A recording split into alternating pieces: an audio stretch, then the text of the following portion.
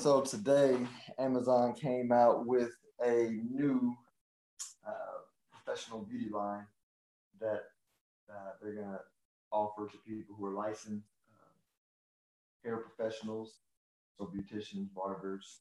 I can't even pronounce the other one, the other word. And so that, put a damper on the stock prices for many of the beauty stocks, beauty retailers out there. So I'm going to review two of the top beauty retailers out there, Sally's Beauty, SBH, and Ulta, which is just the name, ULTA.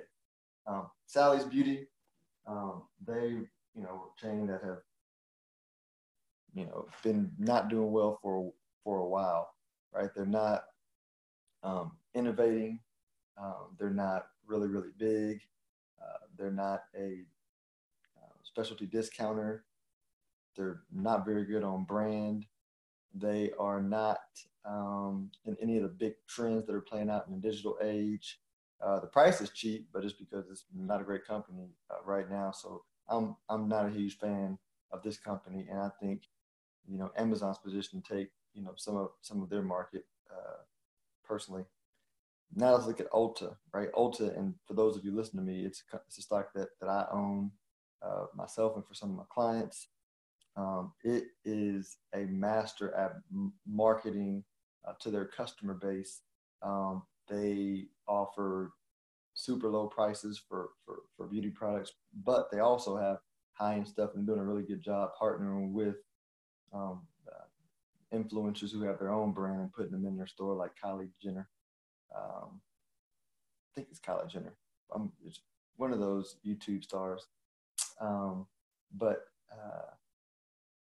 they look them up. You'll see the list of influencers they have who sell products through their store.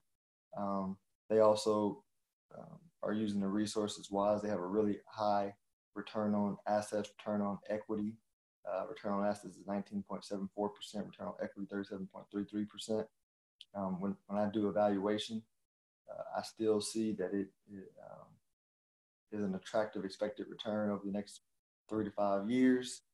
It has lots of momentum, and they're doing like Best Buy, right? Best Buy survived Amazon's attack on the industry by focusing in on service. Beauty is similar to gadgets, right? I love gadgets. I like to go in and touch it. I like when service is great. I prefer to, even if it's not convenient, go into a Best Buy to look at things I want to buy for gadgets, talk to people, talk to salespeople, and their prices are right. You look at it, go see what you're going to buy there, and on Amazon, the price is just about the same. So when they get you in the store, you don't leave to go buy that because you can just have it then. So Ulta's, I feel, is doing a similar deal with beauty and healthcare. And so I feel like they'll survive the onslaught and continue to thrive despite Amazon entering their territory.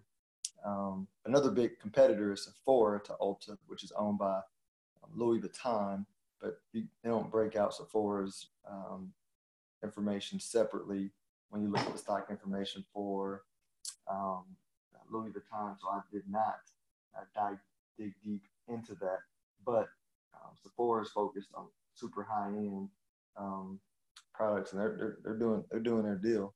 But I think Ulta has an advantage even over them for the simple fact that they have high-end stuff and low-end stuff, and there's just more people out there who don't have a whole lot of money. This is not meant to be investment advice. This is for informational and educational purposes only. I'm a registered investment advisor with Stonehill Wealth Management, my company. This is not a solicitation of any specific securities, investments, or investment strategies. Investing involves risk. No guarantee unless otherwise stated. The information contained in this podcast is for educational and informational purposes only. Enjoy your day.